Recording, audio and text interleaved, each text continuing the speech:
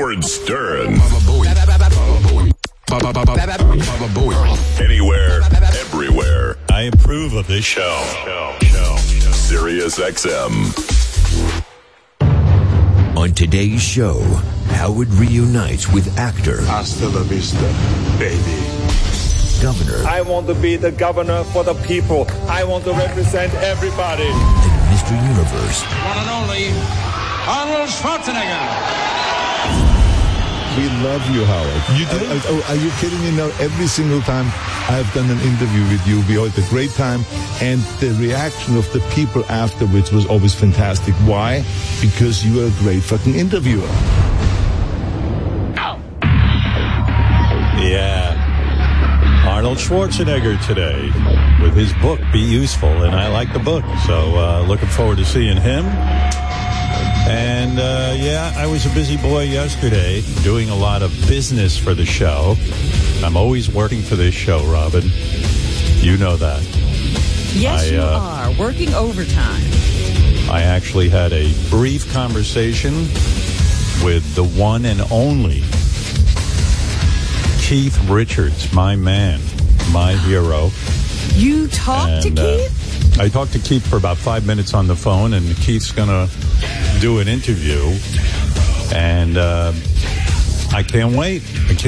Wow. So, you know, that's the man right there. How was it? I mean, were you nervous? What was it like? I was. I said to him, Keith, you know, I'm a little intimidated here. You're my hero. And he goes, you're fucking Howard Stern. Oh, no, he goes, you're Howard fucking Stern. I go, and we started laughing, and we were off to the races. That's great. He put you right at ease. All right. Yeah, he did. He's a good man. Good man, and I mean, you know, when you think about all the songs that he wrote, you know, all these riffs, I told him, I said, Keith, I might be Howard fucking Stern, but I never wrote a decent riff in my life.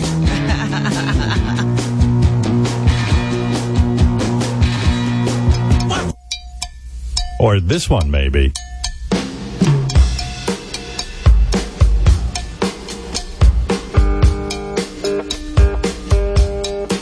It's unbelievable.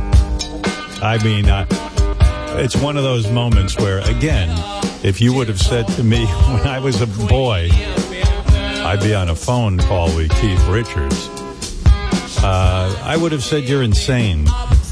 Because, I mean, my memories of the Rolling Stones go back so far, and they probably had a bigger impact on me than, I mean, aside from my parents, I can't think of a bigger influence. Raised you?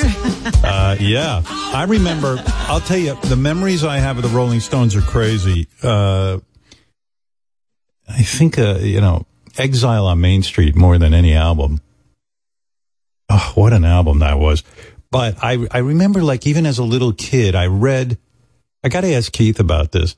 I read in the newspaper that the Rolling Stones were such bad boys that they were in America and they were all at a gas station and they peed outside the gas station. In other words, they didn't go into the bathroom. They just peed right there by the pump.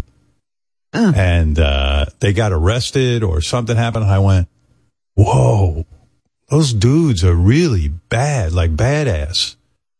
Now, I'm telling you, I don't know if it's for real or not, but it was like, I don't remember that story. I remember it so clearly and so vividly because I was like, whoa, those guys aren't just musicians. They're like fucking, they do whatever they want. They're like outlaws. Outlaws, yeah. Like, they're not the Beatles. The Beatles would never pee at a gas station like that. So I just remember, oh man, the fucking Stones are badass. And then of course the songs, every song I knew.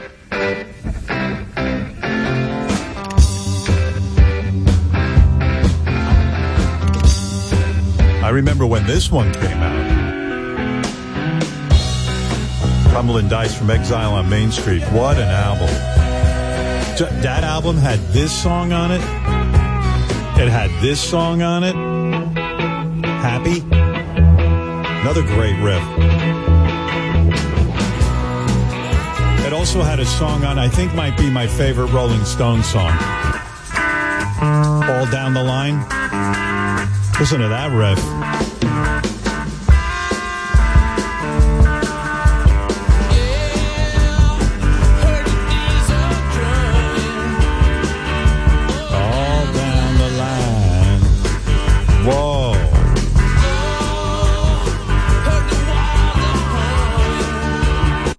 couldn't believe it when I heard that song. I get the chills to this day. What a fucking song all down the line. And he wrote all those with Mick. And I got to figure out with him how he did it. Like, because I said to Keith last night, I go, he goes, well, what do you want to do? I go, dude, I want to know about the music. And he goes, well, really doesn't make sense to talk about music. You got to listen to it. That's what Paul Simon said too. Absolutely. Paul had the same feeling. You're like, talking about music is not getting to music. Yeah. Meanwhile, Paul had plenty to say about music. I know. Yeah, when right. you finally open him up, you crack him and he's full of talk about music. Yeah. Believe me, there's plenty to talk about because I still do not understand as a non-musician, and I don't know why this is so important to me, and I still have not gotten a good explanation. I'm hoping Keith can give it to me. I don't understand how Keith and Mick write a song. Keith comes up with a lick like, and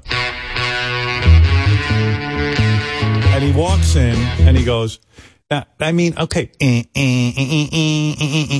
but then there's a whole bunch of other music in the song beside that thing, right. Beside, you know what I mean? And like, you write it, but there's no singing over it. How do you write a song without the guy singing the melody over it? I don't understand. Does he complete the whole thing, the whole music bed? That's what I want to know. Present it to Mick? Yeah, that's what I want to know. Like, how do you create a music bed if you don't know what the guy's going to sing over it? And what does that guy do when he listens to it? Right. I don't understand the process. It's so fucked up. Like, does Keith say to Mick, I hear, okay. And then I hear you come in and go,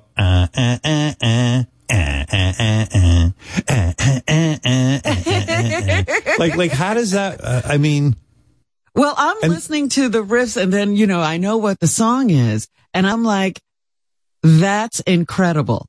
It is incredible. First of all, that he had so many riffs that he created. Like, I mean, they're all iconic. They're all amazing. And he kept coming up with them. What a drag it is getting old.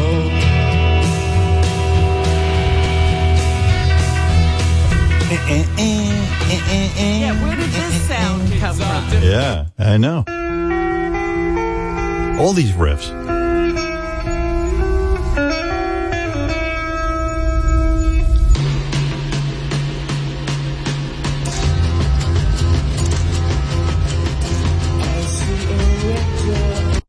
Fucking amazing. And is he like the orchestra leader where he comes in and says, Charlie, I want you to do this?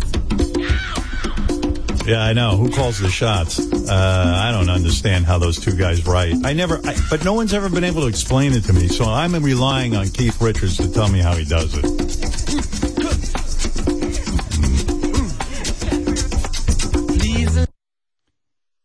Because Keith was like, well, what do you want to talk about? And I go, dude, I want to talk about you. I don't, anything about you I want to know. Because this guy has an amazing life. Like, for example, when he's a little kid and he didn't grow up in the best of circumstances, I won't get into it now, but how did he have the fortitude to keep practicing the guitar? Where did that come from? Because where does that come people from? need structure right. to get, something done. Crazy. And then that whole period of time in history, I remember back in like 1972, Nixon was the president and the Stones were named the most dangerous rock and roll band in the world by the Nixon administration. Like, what the fuck? It must have been so scary. Yeah, they were musicians. Yeah. What was so scary about them? Yeah. I mean, imagine like you're in a band and then like Nixon somehow finds you and has you on his shit list. That's pretty scary.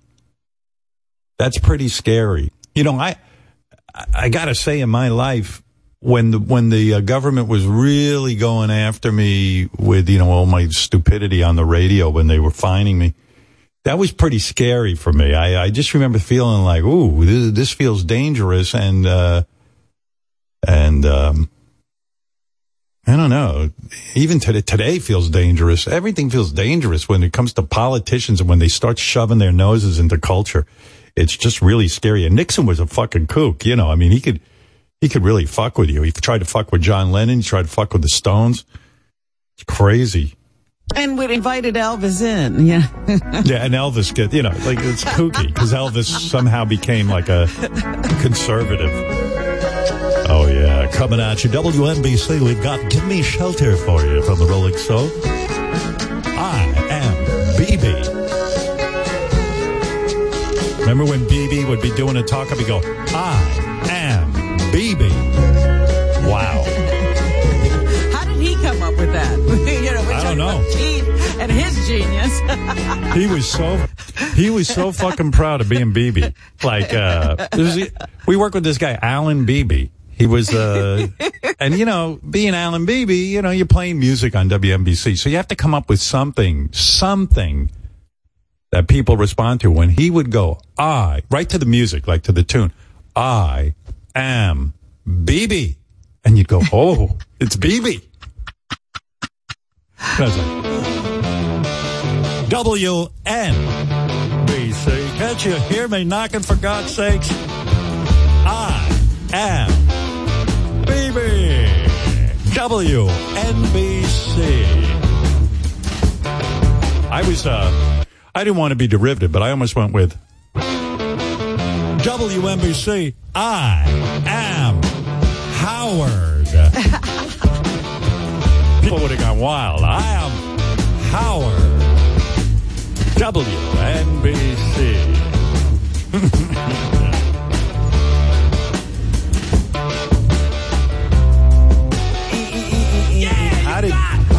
How did Keith come up with that? How did he do that? Where did that come from? I am Howard. My job, of course, was to take Keith Richards' music and talk over it. WNBC, 11 minutes past 7. That's 11 past 7, 49 to 8. I feel great. WNBC, I am Howard. That was my job, to take their musicianship and shit all over it. But the other thing that I always want to know from Keith, he did this really weird thing in rock and roll. In music, as a musician, he decided, in a way, reminds me of the whole Eddie Van Halen thing. He decided one day to rip a string off his guitar, to take a string off and play it as a 5-string instrument. He didn't like the sound of a guitar with 6 strings. And, you know, you say to yourself, well, how do you know to do that? Because most people probably would have said to him, listen, you don't take your string off. That's not done. It's a 6-string instrument. You get used to that 6-string. Right. Yeah, what are you doing? But, you know, that's when you get to the musical genius stage. Right. When you hear a sound in your head and you can't get it out of your instrument. Yeah. And you start ripping up the instrument. I hear you. WNBC. I am not BB. I am Howard. From Tattoo You, 1981, WNBC. I give it away free tissue box every hour at WNBC. That would have been the way to go. I'm not BB. I am not BB. One time I got on the air, I was just like, WNBC, here are a bunch of words that really you don't care about and I don't care about. I'm just talking over the Rolling Stones music right now. In fact, I could say anything right. I could curse, you probably wouldn't even pay attention. How about I am circumcised? WNBC.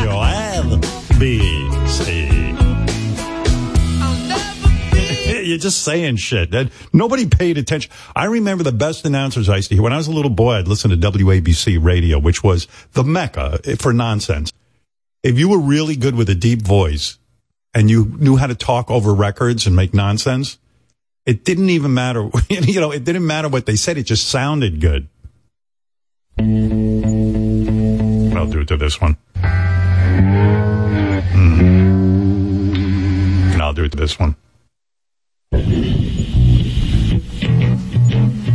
WNBC. Midnight Butler.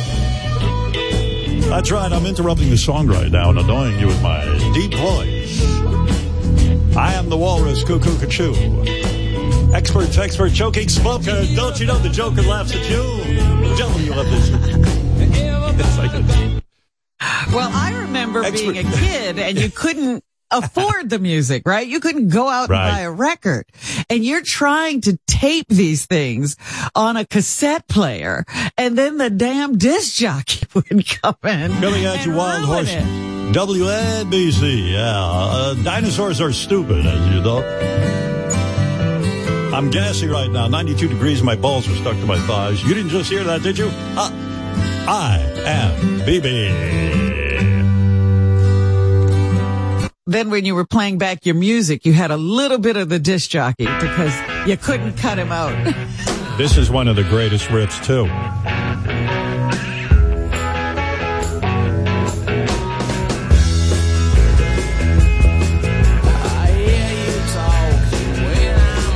I mean, what a catalog.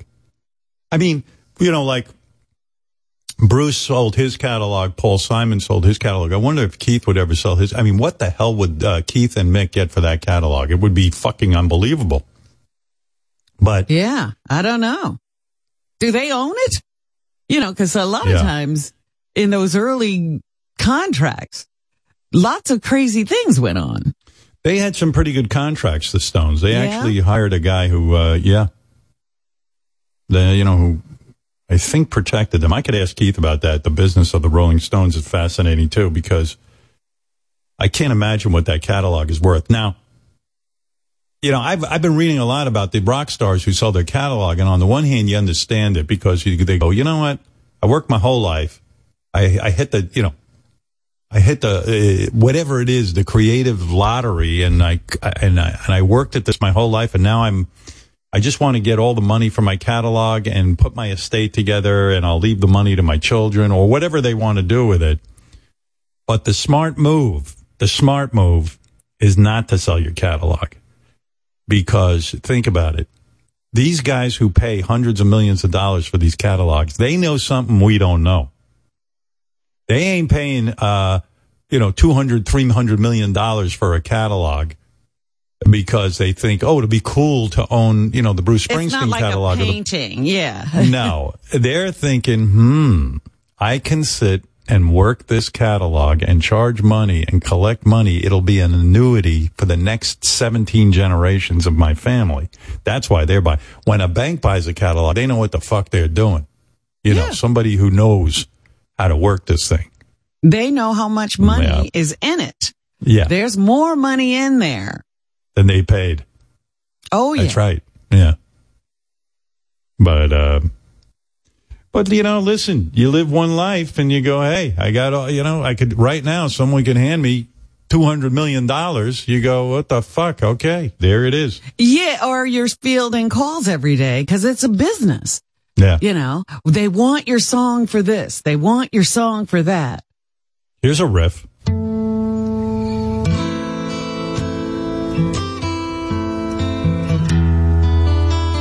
I don't know if you'd call it a riff or just a beautiful guitar piece.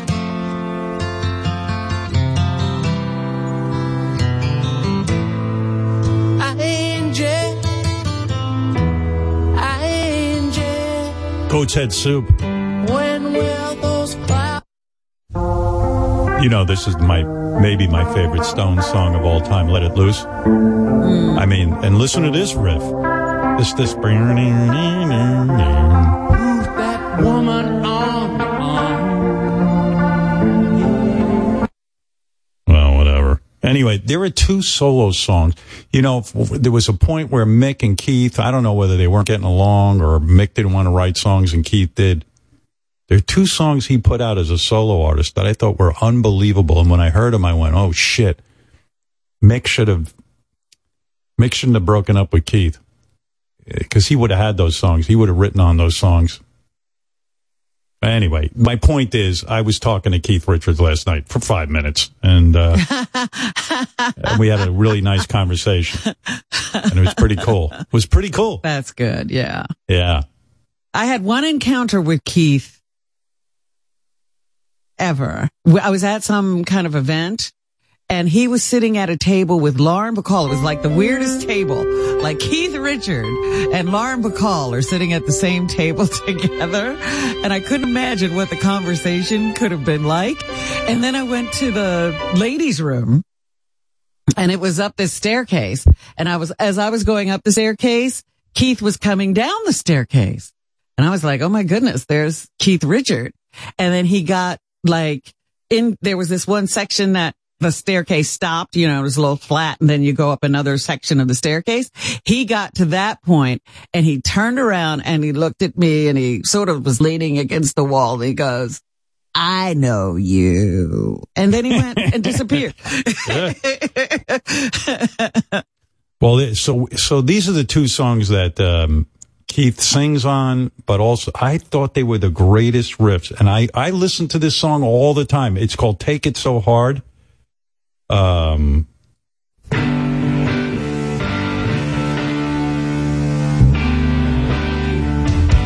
That's when he had the band Expensive Winos. With that guy with the big hair. What's his name? Waddy Wachtel. Yeah. I love this song.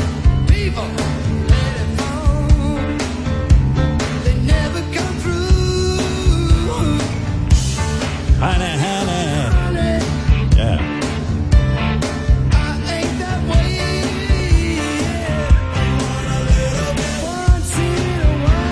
Love that song. And the other riff that he wrote on his solo was a Substantial Damage. This one.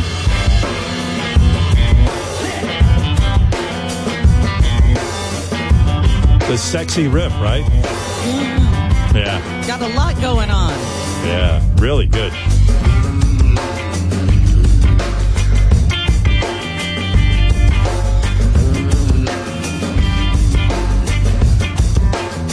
I mean, when Mick heard those songs, he went, I got to stick with this guy. What am I thinking? It also says that he was the perfect singer for Keith. Yeah. Because that song is, you can even imagine Keith singing it. Yeah. Tom, you're on the air in Tennessee. What up? Yeah, I love you guys. First time, long time. Just quick question, Howard. With all the BS you've had to put up with in your career, and now you with the amazing interviews with Bruce Springsteen, Paul Simon, you're going to talk to Keith Richards. Do you ever just sit back and wow, this is absolutely amazing? Last night I had kind of one of those moments. After I hung up with Keith, I was sitting alone in my office, and I was, just sort of, I don't know, I was working. I was doing a lot of work, and all of a sudden I went down, that was just, take a minute and realize. Yeah. You were just on the phone with Keith Richards, like a guy who really meant so much to me as a kid. I didn't have, I don't know, it's heavy. I didn't have a lot going on, and I was pretty lost. And one of the few people on this earth who made me respond emotionally was Keith Richards, his music, him and Mick. And, I all of a sudden went, wow, did that just happen? Was I just talking to Keith, and was he absolutely charming and delightful and whoa. It's funny. I was almost going to call, who else could relate to that? I was almost going to call my buddy Dr. Lou, because we used to sit in college and listen to Stones records, and I don't know. It was like something we did. That's what we did. If we had a few minutes where we weren't studying or something. And I was going to say, can you believe I just talked to Keith? But I don't know. It just was just a weird moment. Yeah. I was really moved by it, honestly. I would have called anybody that would actually listen to me. Said, oh yeah, I just spoke to Keith Richards. That'd be amazing. Yeah. When my wife got in bed, she goes, oh, did you speak to Keith Richards? I go, yeah. It was weird. It was like so nonchalant, I talked to Keith Richards, no big deal. Yeah, but it was like a big deal. It was like I was like, hey, Keith, hey, what's happening? And he's like, hey, Howard, and by the way, he really does sound like he's always at a party. I called him in his I guess his friend or his publicist, I don't know, a woman answered the phone and she said, hold on, I'll get, I said, hi, I'm calling for Keith. And she said, hold on, I'll go get him. And he's right here. And he goes, hey, Howard. And I was just like, Was there background noise or something? Why did you think there was a party? He just sounds like he's at a party. There was no background noise, but it just sounds like something fun is happening. you know what I mean? It sounds like who's this woman? Why is he there with her? And what is going on? Where are they? Yeah, where are they? I was going to ask him where he was, but then I was like, I don't really know him. I mean, he could have been on a pirate ship with Johnny Depp for all I know. I don't know where he is, but it sounds like wherever he is, I want to be. Wow. Yeah, it was pretty wild. Think of that. He's even a guy who, an actor, decided to be him when he got this part. Yeah, that's right. He fashioned it after Keith Richards. Yeah, it's pretty cool. All right, Tom. Thanks, guys. Appreciate it. Later. Right. Yeah. Such a mark on culture. Hey, Jason in New York, what up? Hey, now. Hey, now. Good morning. Hey, now. Hey, now. Hey, guys. Two quick things. So, Katy Perry just sold her catalog for like over $200 million, which is like completely crazy. At first glance, again, I'll say it. I understand where Katy Perry's coming from. She's like, Jesus, I could sell my catalog for $200 million. But according to financial people, as much as $200 million is, she would have been better off just holding on to her catalog and working it. Mm-hmm. But I don't know. I mean, $200 million sounds like, hey, that sounds like you're set up for the rest of your life. So what the hell? It doesn't matter. Yeah, but there's the scene in... Just a second. There's a scene in that TV show, Winning Time, where a guy offers Magic Johnson a lifetime contract for $25 million. And back in the 80s or whenever that happened, that seems like a lifetime's worth of money, right?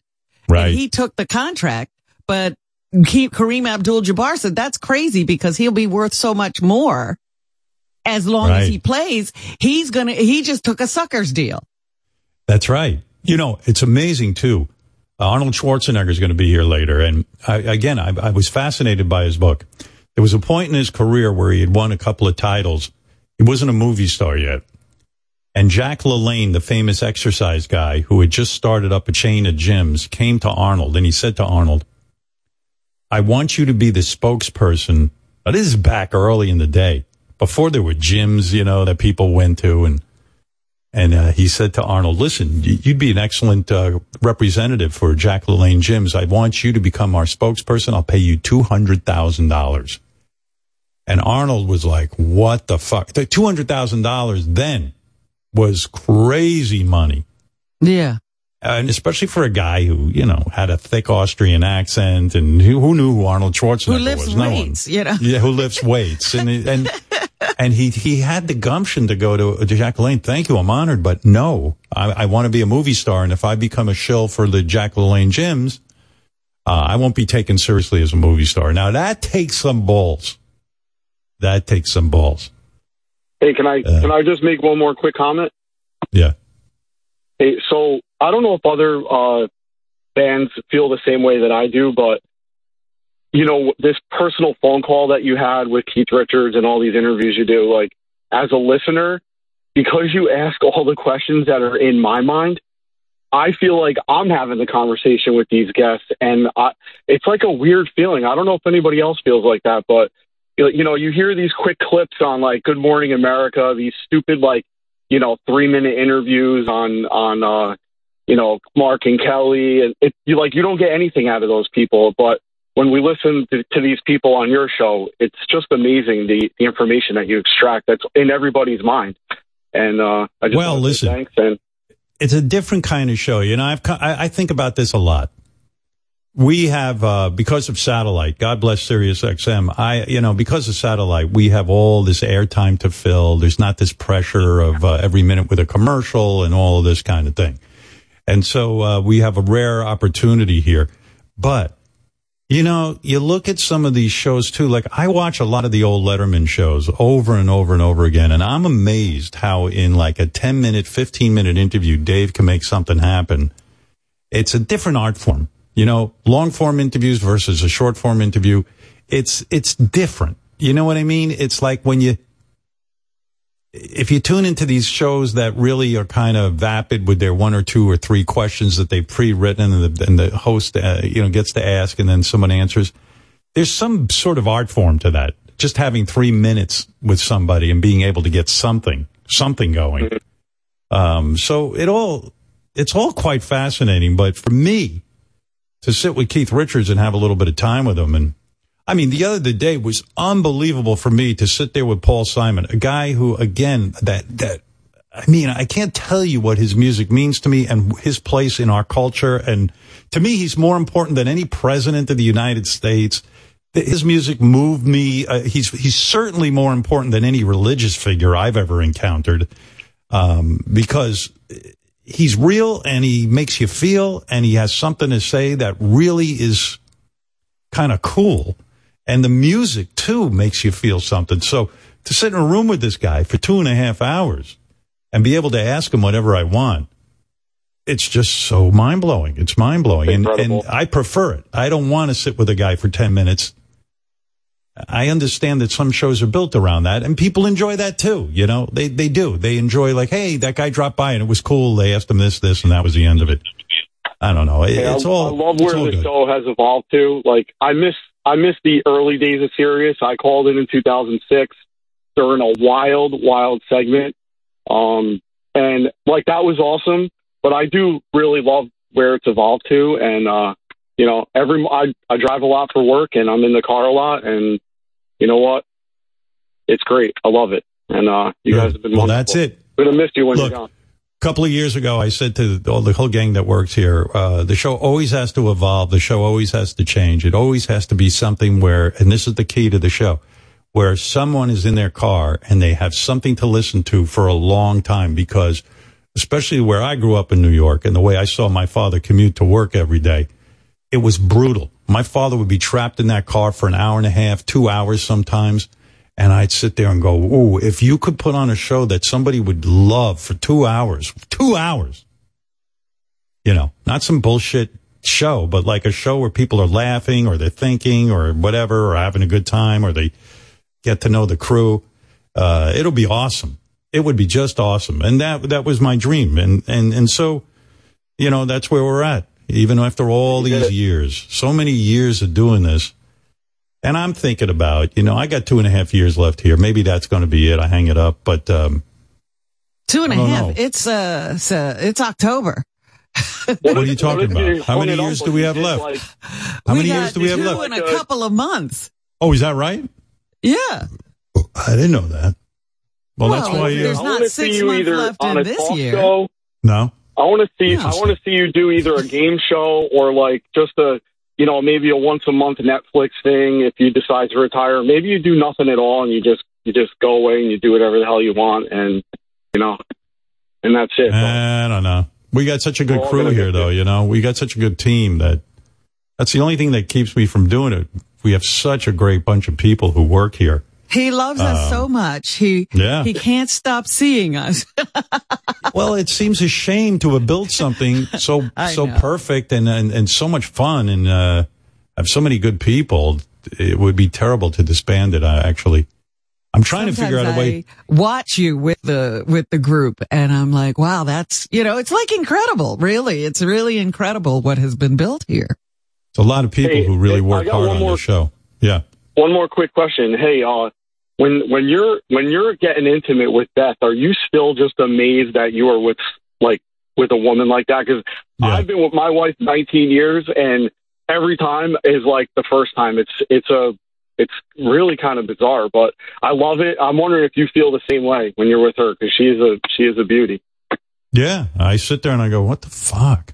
What is she doing with me? She's letting me how did she get in my house? And she doesn't seem to want to leave.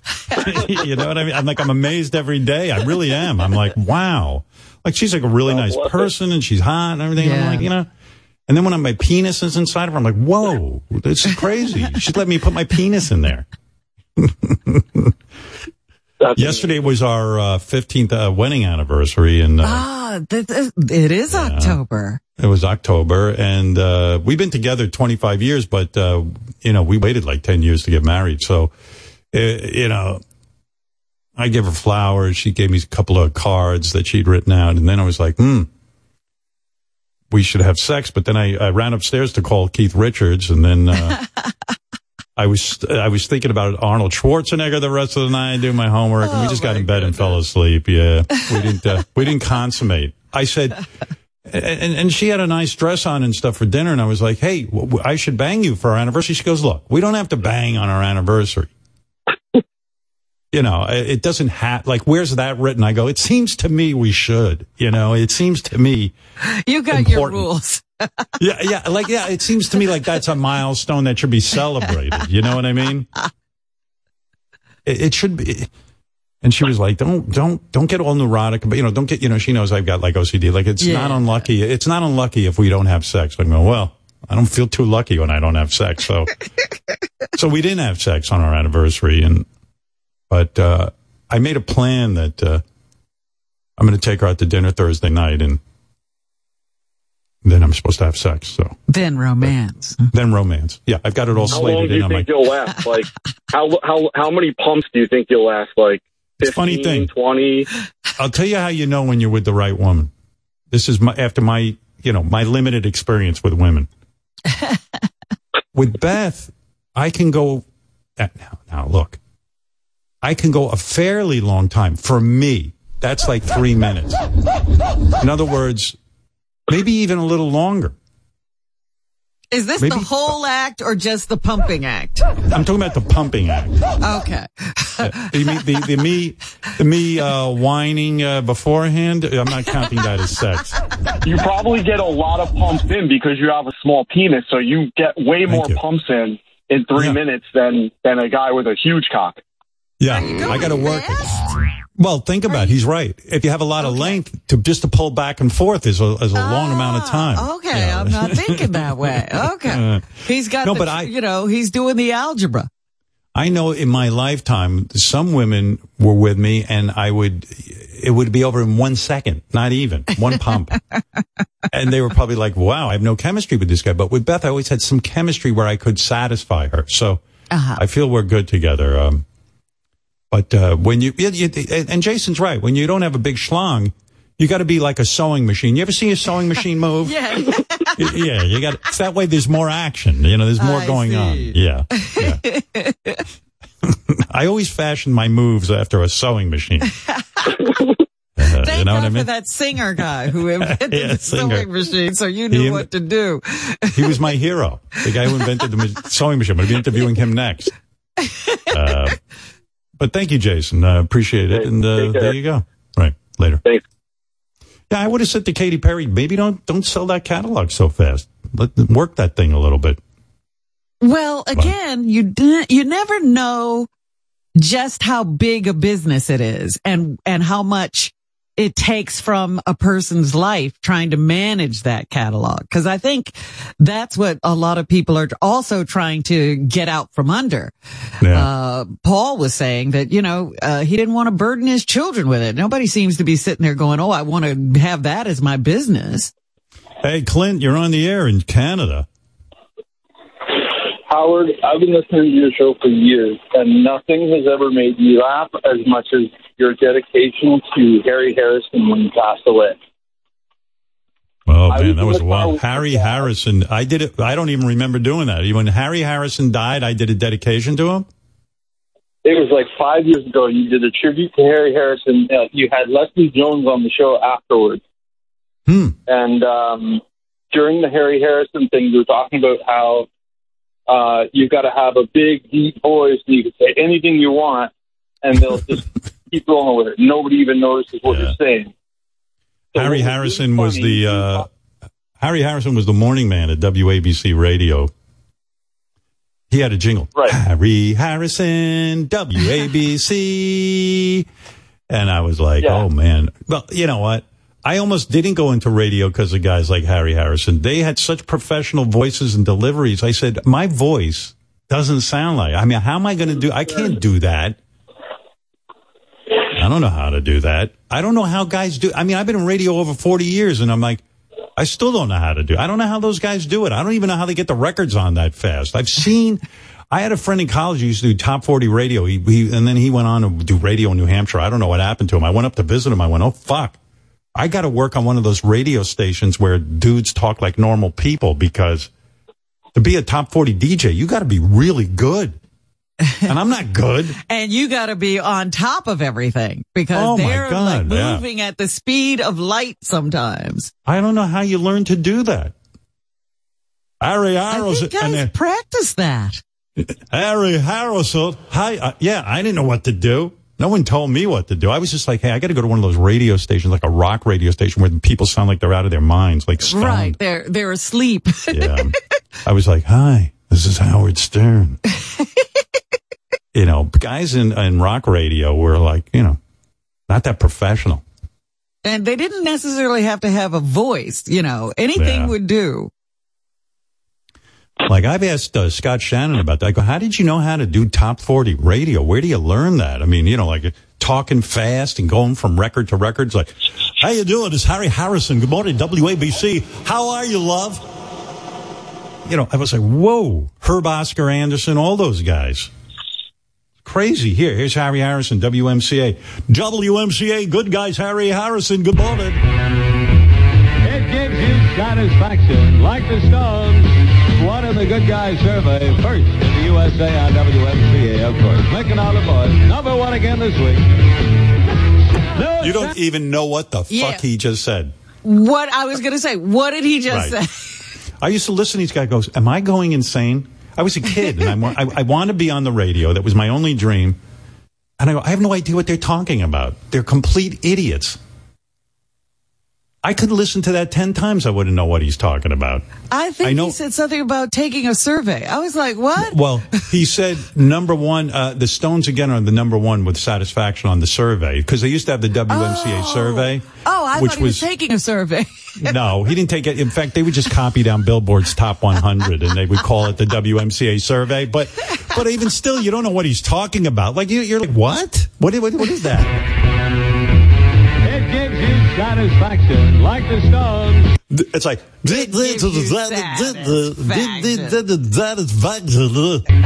of the good guys survey, first in the USA on WMCA. It's like, why bother talking over this beautiful song? But that's what the job was. You had to keep the music moving, and you had to talk up to the vocal. That's how vocals got started in music. They wanted the DJ to shut the fuck up. Otherwise, they wouldn't know when to stop. They just keep blathering away with idiotic statements. DJs are idiots. By the way, I worked in the industry a long time. Most of the guys I worked with, you know, some of them were just outright drug fiends. I mean, it was crazy. They were like, I worked with a guy who used to sit and drink codeine, like a cough syrup, the whole shift. It was crazy.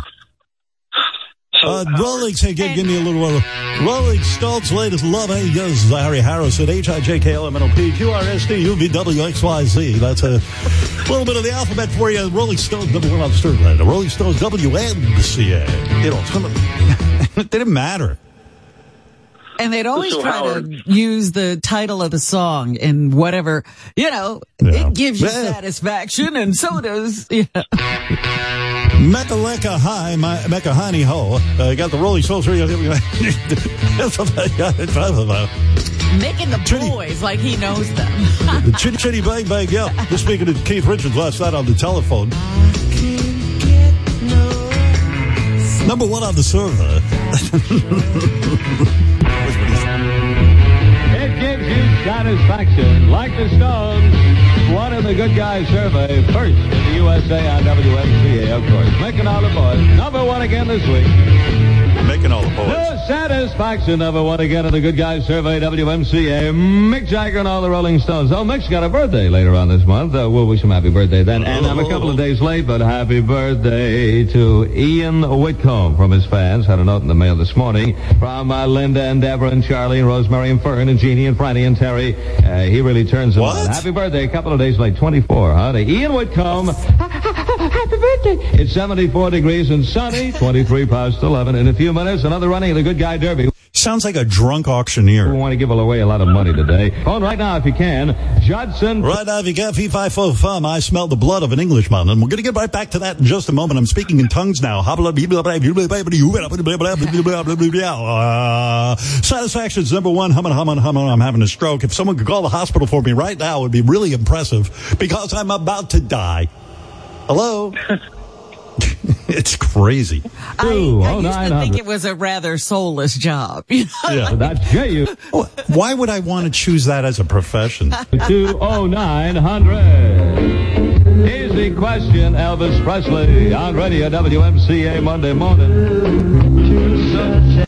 He must have been exhausted after his shift. You chose this profession because you're just as crazy as he is. You're just in a different manner. I guess. I think... But I've got to tell you, my dad was in the car with me when that tribute was playing. My dad's late 70s.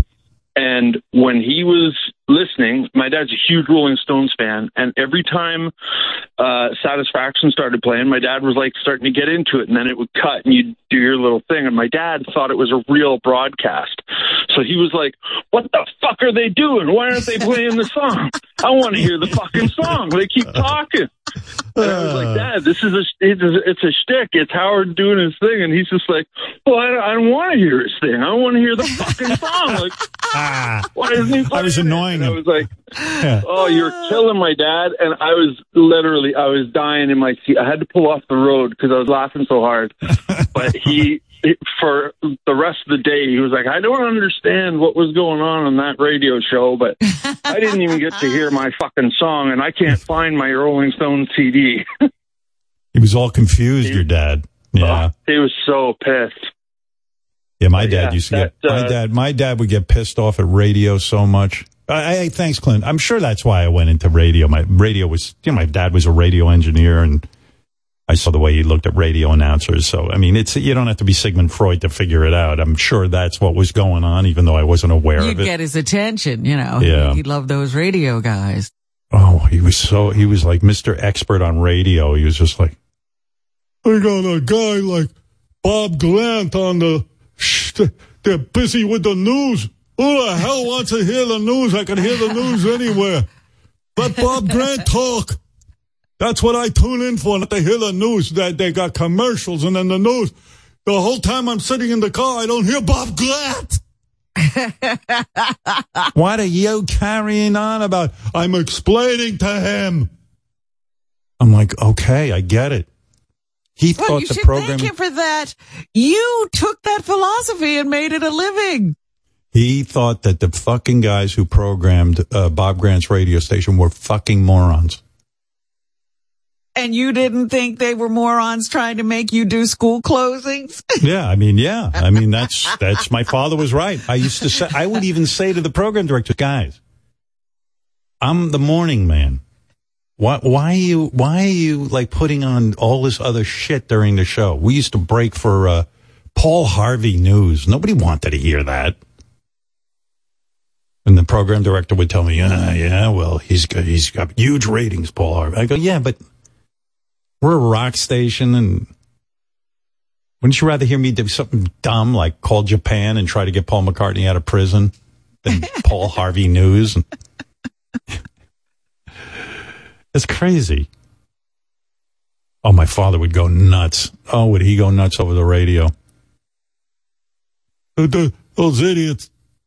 Every half hour, they do 5 minutes of news. I heard the news. He'd scream. He'd start yelling in the car. Well, he'd get all worked up. You wanted to get rid of everything on NBC. There was the traffic. Yeah. There was well, I even said to the general, I walk into the general manager's office. I go, you're stopping every minute to go to Roz. I said it to Pig Virus. I go, Pig Virus. By the way, conversations never go well when you call your boss Pig Virus to start off. But anyway, I go, Pig Virus, you got to understand something. No one wants to hear Roz Frank's a nice woman. She's doing the traffic, but nobody wants to hear that.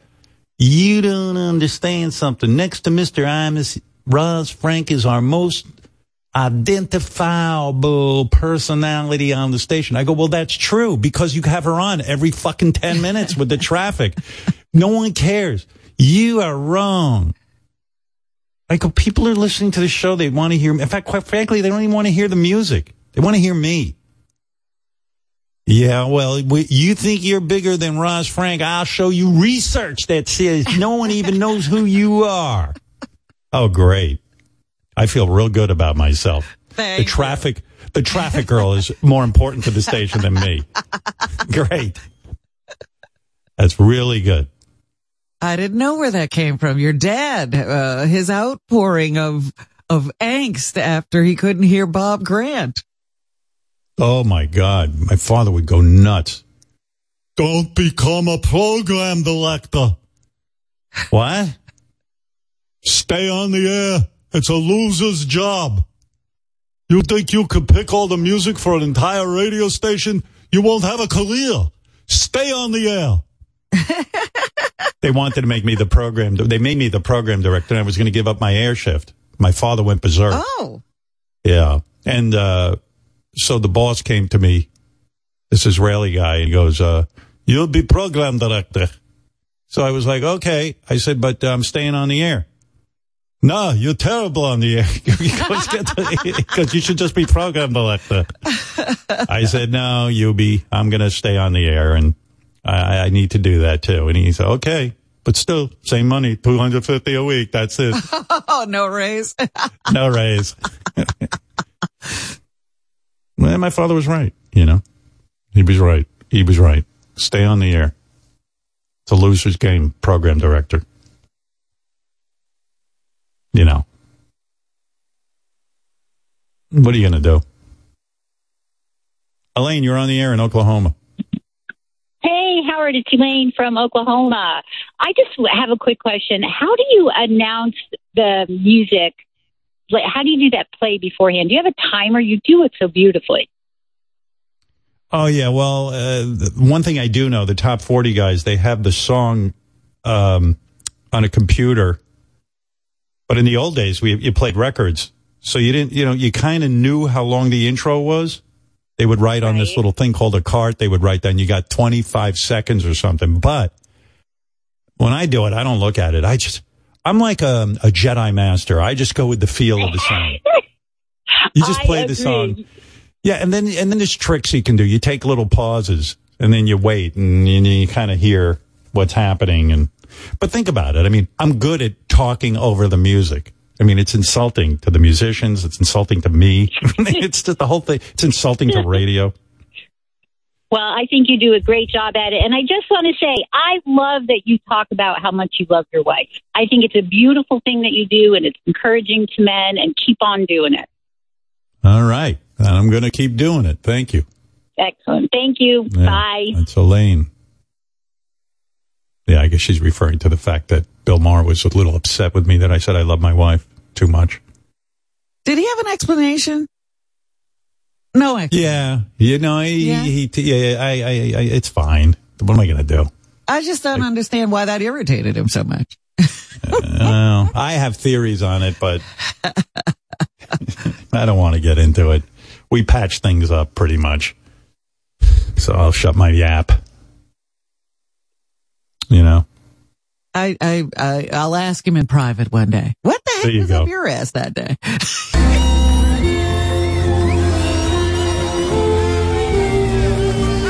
As the holiday bells ring out the old year and sweethearts kiss and old hands touch and warm each other against Harry the Harris. head, may I wish you not the biggest and best of life, but the small pleasures that make living worthwhile.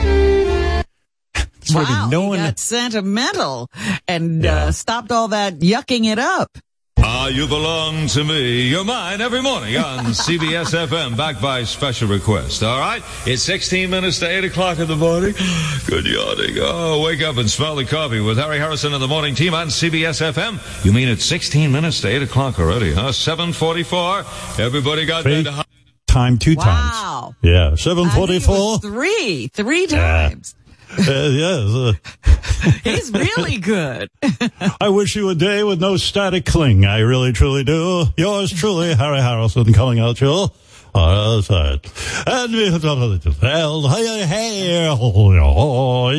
spirit, huh? That's right. We're into the holidays. Thanks for all the Thanksgiving Day cards and... Thanks, I'm drunk as a skunk. I shit myself. No wonder my pants stunk. That's right. You don't know what I'm talking about. What's the difference? We're here at WMCA. Good morning, love. Happy holiday to you and the family. Okay, Mr. G's weather and shadow traffic coming up. He came back as the gambler on TV. Kenny Rogers. Here's a song that inspired the movie. CBS FM. On a warm summer's eve. Oh, we almost stepped on Kenny Rogers. I know. CBS. That's the other trick you do. If you're just about to step on it, you go CBS. He could get his hand smacked for that. The program director will come down. Yeah. Just ran over a homeless person on the way to the studio. Did I just confess to a crime? Okay, we did a hit and run. But that's what program directors did. They got upset with you if you almost talked over the vocal. Oh, yeah. You're in big trouble. Pig virus would be very upset. What a job. He would, yeah. WNBC. Well, he was upset if you hit the vocal or if you stepped on the vocal or if you didn't say WNBC and say it the right way on the way out. You had to leave the listener with WNBC, no matter what you were saying. Like, that's why none of this makes sense. Yeah. You'd say, like, you were worried about saying WNBC in time, so you couldn't make sense. You'd be like, and you're worried about your delivery and everything's going, and all of a sudden you see the records running out. Oh my God, the records go, WNBC. And then Pig Virus would come running in and goes, you didn't say WNBC, you're supposed to say NBC. And I go, dude, I was running out of time. You're supposed to be a professional. You're supposed to know what you're doing. I go, I don't know what I'm doing. This is stupid. This is not what I do. I got famous in Washington not doing this. Oh, don't you know? Well, you should leave then. I go, oh, yeah, you want me to quit, don't you?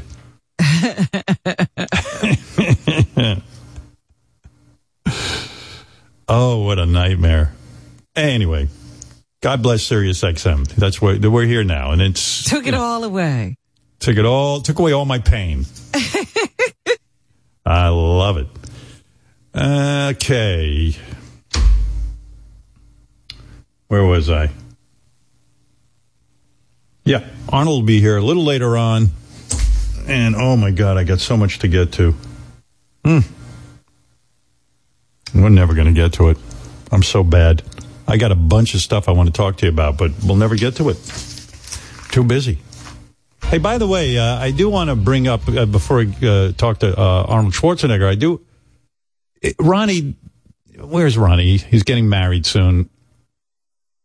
Are you aware, Ronnie? Yeah. Are you aware of what's going on in Vegas? What's going on in Vegas? What?